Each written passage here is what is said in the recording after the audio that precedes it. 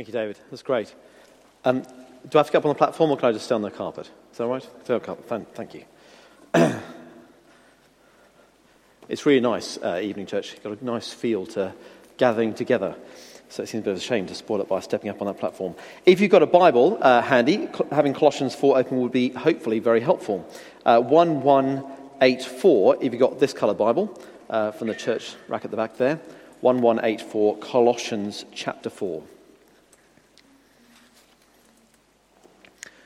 I know we had it read to us at the beginning of the service, but how about I just read it again now to make sure it's fresh in our minds.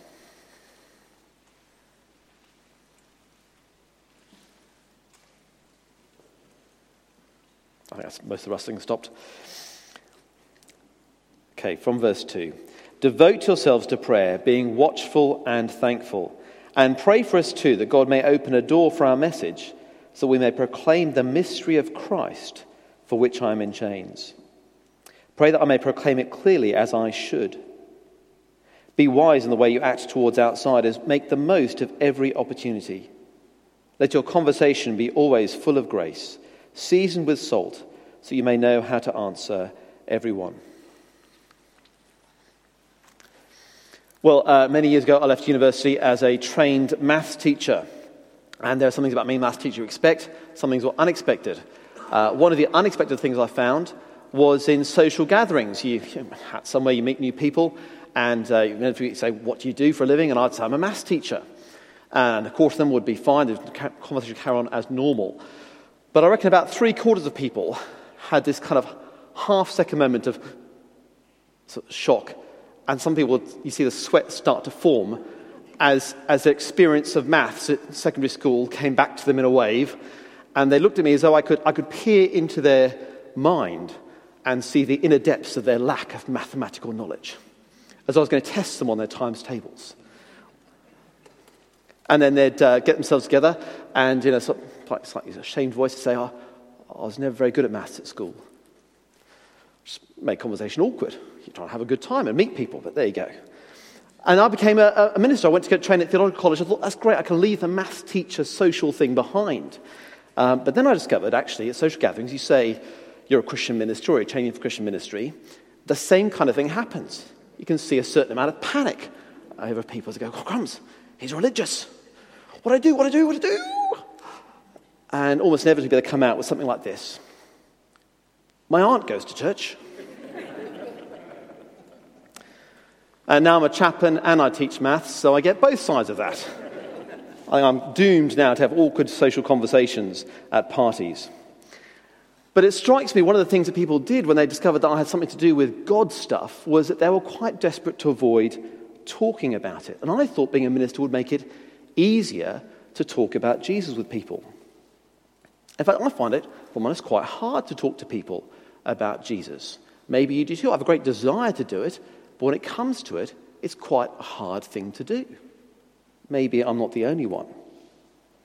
And the Apostle Paul in our passage here encourages the Colossian Christians to prayer and evangelism, linking those two together, prayer for evangelism and evangelism, because I'm very glad he does. Because if it was straightforward and easy and automatic for every Christian to do, I presume he wouldn't have to write those things to them. So if you feel a little embarrassed or a little under-equipped for evangelism, if you find your heart rate rising in your conversation whether the word Jesus needs to be mentioned, well, you're not alone. It's pretty clear from the Bible we need to be encouraged. So boot the guilt out the back paddock.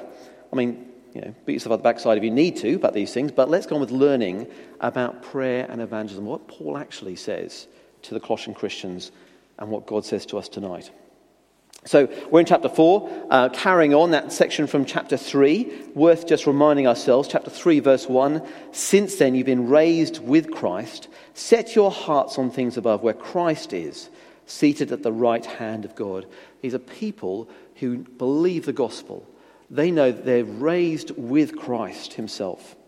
And as he goes on to talk about the things that risen life will involve, verse 17 tells us, "Whatever you do, whether in word or deed, do it all in the name of the Lord Jesus, giving thanks to God the Father through him."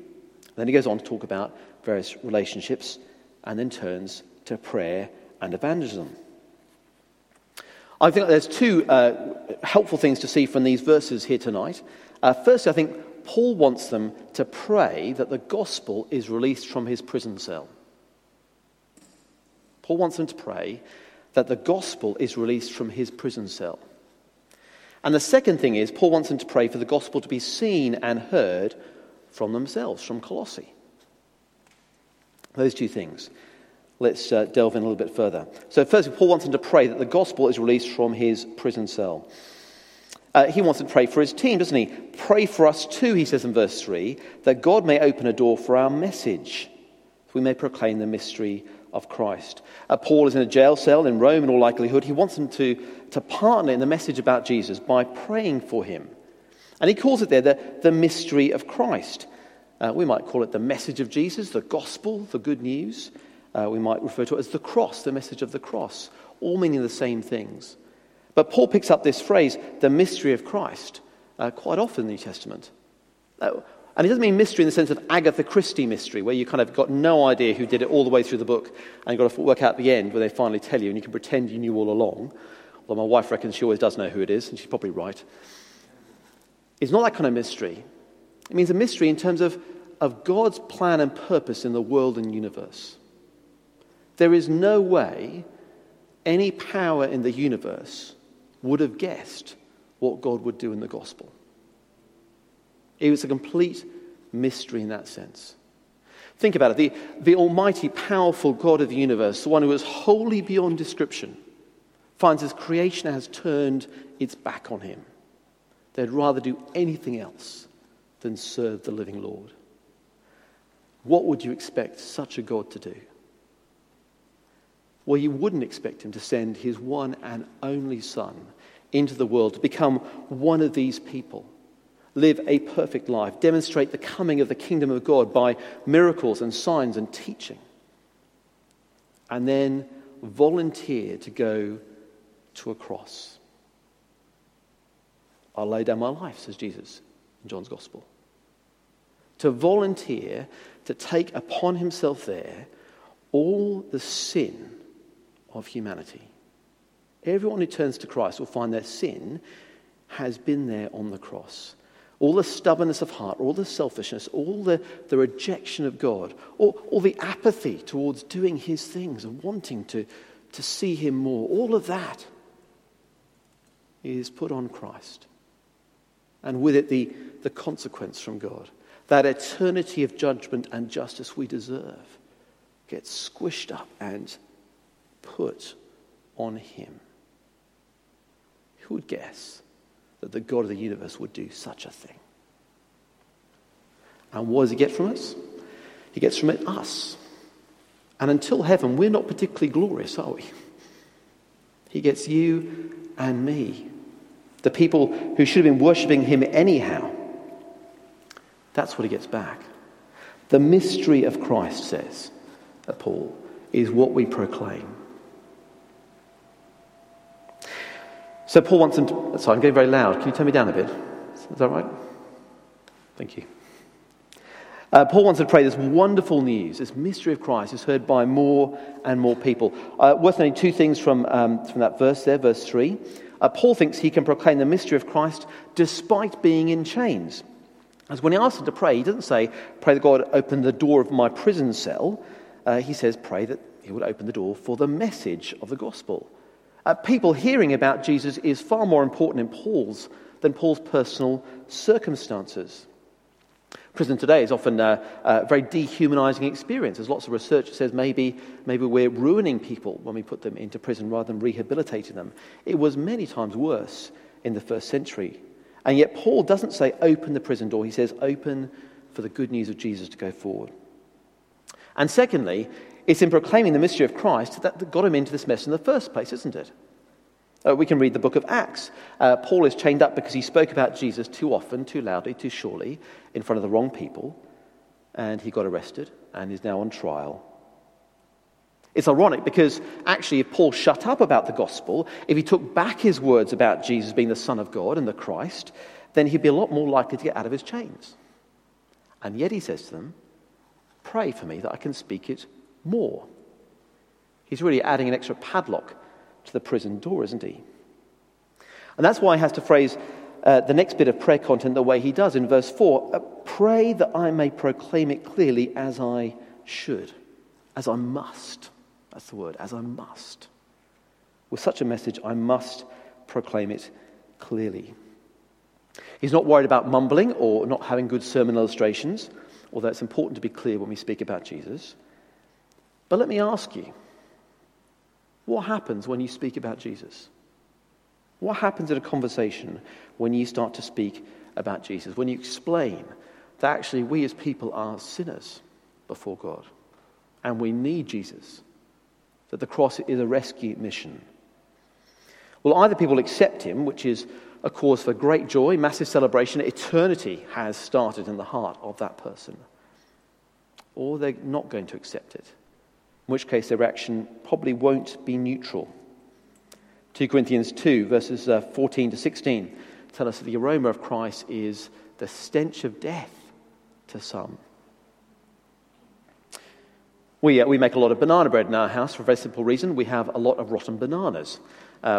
We buy them, we eat them, but the eating of them fluctuates a lot. We often end up with spare bananas, and they have quite a strong smell. So after a while, you start to smell the bananas, you think, banana bread time. And let's face it, everyone's a winner at that point, aren't they? Because you have banana bread. I went to school with a friend who found ripe bananas really repulsive.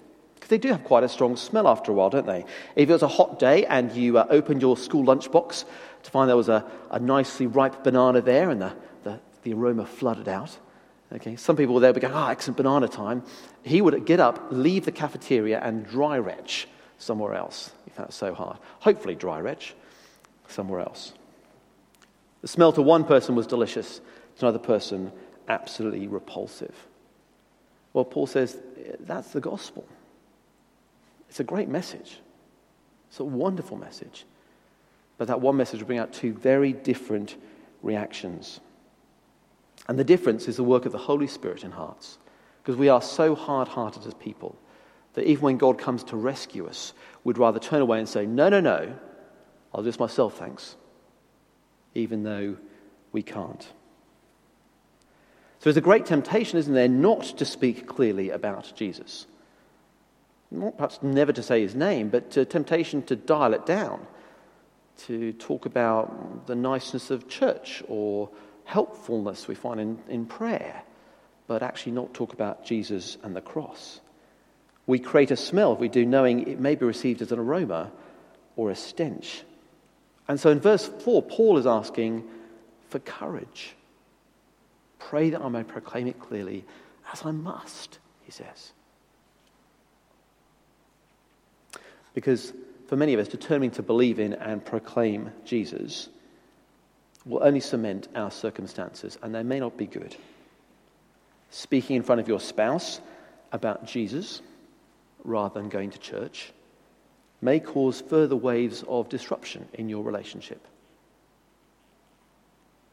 Or similarly at work, in the depot or the office, mentioning Jesus rather than the fact you've been to church even causes ripples.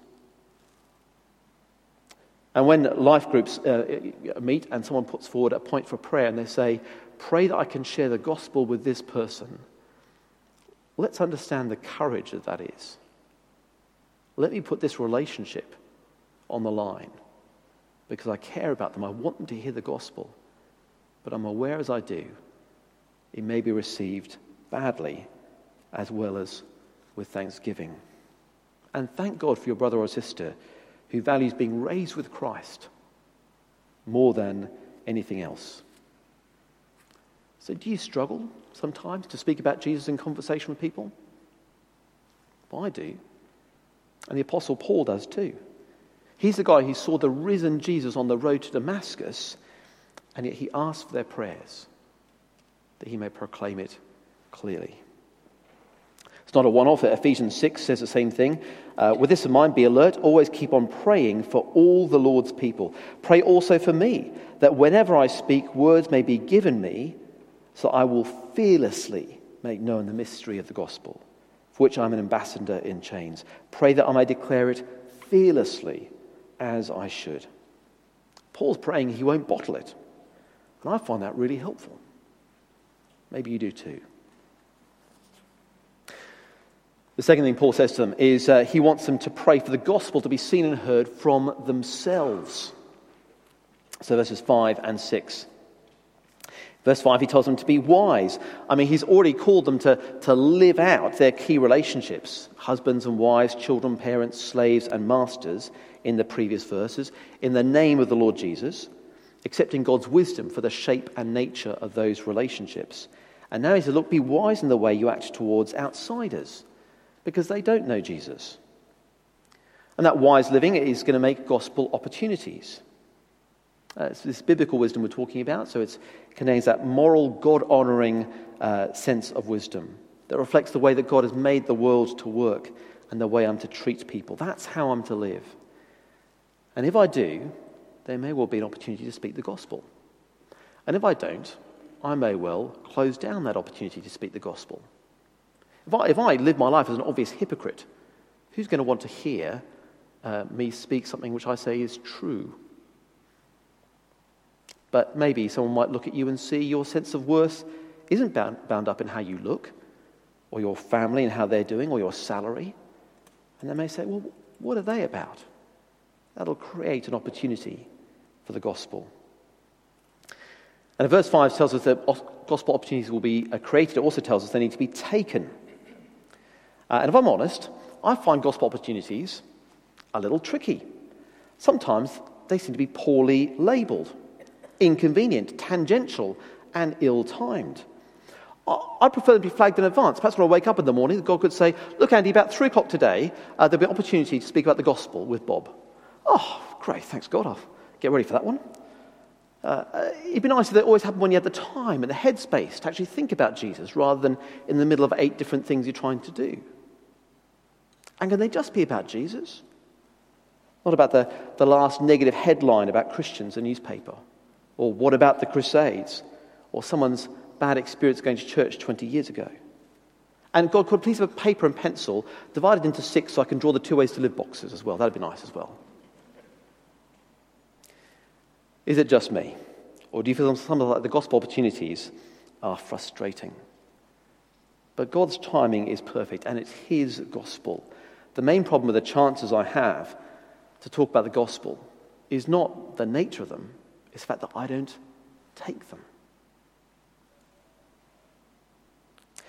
Opportunities are the question from the guy next to me in the minibus, full of 17 loud, sweaty kids driving down the narrowest Surrey lanes. Right, let me think about that. It's the kid in the middle of my maths class who in 30 seconds asks a question you could spend 30 hours answering, and you've got all the pairs of eyes looking at you as you go, yeah, good question. It's the person next to you pouring coffee, asks how your Sunday was, and there's a natural conversational lull in the room as you go, church, yeah. What happened at church again? It's not bad timing on God's part, though. It's never bad timing on his. That's the opportunity you're given. Take it. Take it. And bear in mind, those questions are coming at you because of the way you've acted towards people. They've seen your life and they think it's worth asking you that question. And that's fantastic. Praise God. Be thankful, as verse 2 says. Now, I wear a clerical collar to work every day. I've come straight from work. I think there you go. I wear one of these to work every day, and that makes me, I guess people see me as a professional Christian. So sometimes they ask me questions. I think they're asking me because I'm the chaplain. I'm the religious bloke at school. But if you don't wear one of those and people are asking you questions about your faith, that's brilliant, because that's all you acting wisely and living wisely and taking the God-given opportunities with grace. As frustrating as they may be, as you walk away, sometimes you think, I've only said this or put it like that, or, always those moments, don't we? But if you've taken the opportunity, if you've been brave, acted with courage, owned Christ, then you've made the most of the opportunity. And what do you say? What can you say? Of course, there are intellectual arguments to be made, aren't there? You can talk about the logic of certain things, and you can talk about the logic of the cross and how that works. In my experience, it's rarely smooth or straightforward, but that's the way life works. I want to tell people about Jesus and his death and his resurrection and the wonderful grace of God. that means he would love us enough to send his Son. Instead, I do need to wade through bits of church history and the media, the social expectation that Christians are do-gooders and or hypocrites, sometimes at the same time, as well as a default setting that God isn't real, miracles can't happen, and faith is maybe something for people who can't cope or who are a little simple, or who are just in that tradition. That's my experience. Perhaps it's yours as well. It's frustrating. We want to be on about the good news. And I know there's good news to tell them, and there's great evidence and logic and everything else, and the opportunity I'm given isn't the one I necessarily want, but it's the one I'm given. And my frustration sometimes turns into impatience or a lack of empathy. And that shows me that I need to hear verse 6.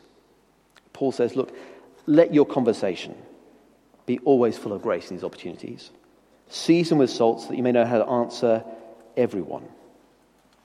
Conversations full of grace. Being evangelistically grumpy tells me that I think really it's more about my convenience sometimes, which is another way of saying it's really about my glory and not God's. But of course it is God's glory, and he is a God of grace. So speaking in a gracious, a kind, a humble manner is the way you make sure that whatever words you said, they commend this God. So don't worry too much about getting it exactly right in the deepest, theologically most fulfilling answer you could possibly give. You're asking about angels. Fantastic. I'm glad you did. I've just read an 8-volume series by Dr. Clever McSerious on the topic. Let me take you through it. It's rare that happens, isn't it? And probably a good thing it doesn't. Do be thoughtful. Please do keep growing in your understanding of the gospel and the Bible so you can answer people's questions as best you can. Put the effort in. God speaks through his word. That's a promise. So open it whenever you can with people. And don't avoid speaking because you don't know all the finer details. Be honest. Come back to them later and say, that question you asked me the other day, I thought about some more, and I think it's more like this. That's being gracious, isn't it? It's being honest.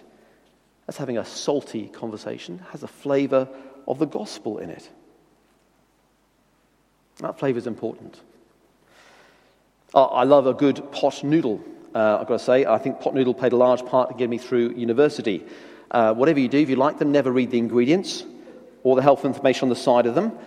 You kid yourself, the fact that they're majority hot water means they must be healthy. Yeah. But you go down the supermarket, they're labelled with different flavours, aren't they?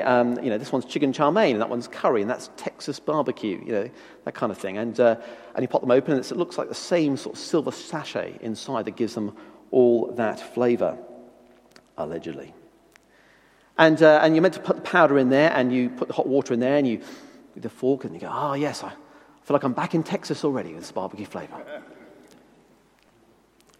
Well, grace-flavoured gospel conversations can't be made with sachets, with ready-made answers. They can't be processed. They can't be got out of the manual. It's about treating people with respect and kindness and an extension of that godly wisdom that you displayed, the way you acted towards them, that started the conversation in the first place. And they'll want more because it's tasty, it's salty. It has a gospel flavour. So where's that question coming from, you ask? How do they feel about the way that the church and LGBTI relationships are portrayed in the media? Why are they asking that question? Be gracious in your answer.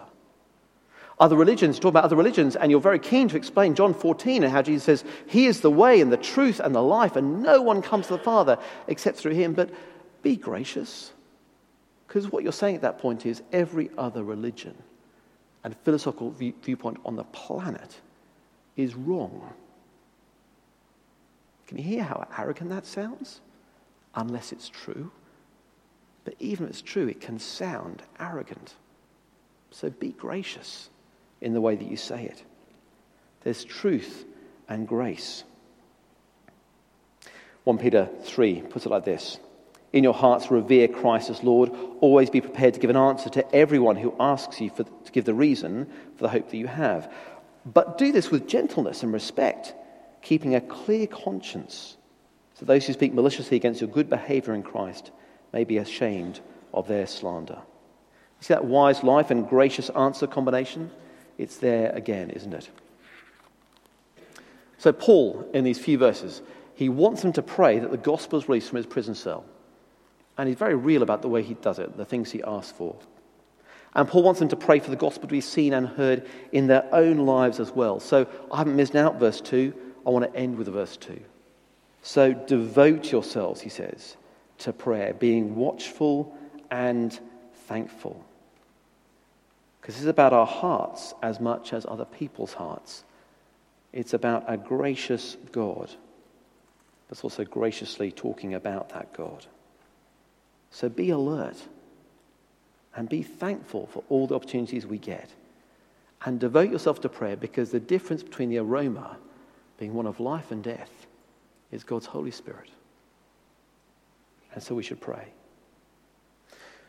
I bought myself this week, thinking about the sermon, a set of record cards, because I recognise I don't pray for people as specifically as I could. I'm not being very alert, very watchful. So I'm going to take these and put names on them to help me pray methodically for people that I rub shoulders with day by day, that I might have a conversation with them. And in amongst that, I'm going to pray, God, I'm not that smart. Please make it obvious that it is an opportunity. I'm going to pray, God, please give me the courage to take it as well. What will you do to be watchful and thankful? Let me pray.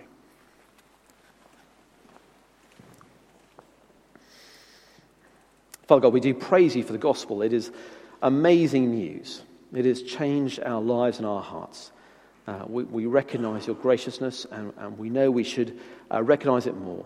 And we long to see it more, and we long to see more of Christ. And yet, Father, in this world, it is difficult sometimes to speak of you to people. We shy away sometimes from the things that can be most helpful for people to learn about Christ. And we're sorry for that. Would you please help us to own the risen Christ whom we follow in our conversations? Please help us to be watchful and alert, to be wise in the way we conduct ourselves, and to be courageous and clear in telling people that Christ died for them. In Christ's name we pray. Amen. Amen.